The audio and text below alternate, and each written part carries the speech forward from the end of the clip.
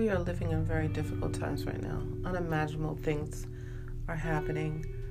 Being locked in your home, and along with possibility of having or containing or obtaining a disease of some sort, and the possibility of things escalating to a much greater degree.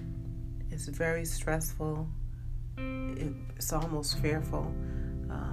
You can be very fearful, and it causes anxiety and panic. And because we're in the unknown right now, we've never experienced this type of tragedy in this time in our lifetime.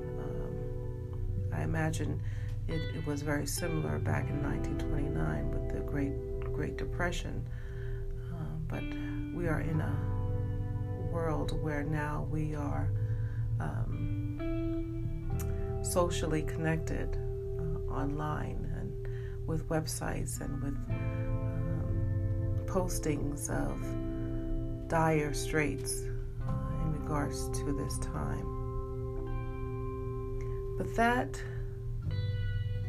But despite what we are going through, it is very important that we keep a state of mind that is hopeful, peaceful, and positive.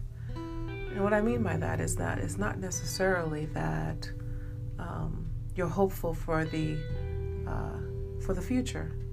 I'm a realist, and I'm going to say this: if for perchance that it gets worse than it gets before it gets better, what is hope? Where is hope come into play? Where is peace come into play? If every day you're looking on the news and things are escalating, we can't depend upon the next day. We can't depend upon hopefully it'll get better, even though it might. And just in case it doesn't, where's our hope for today?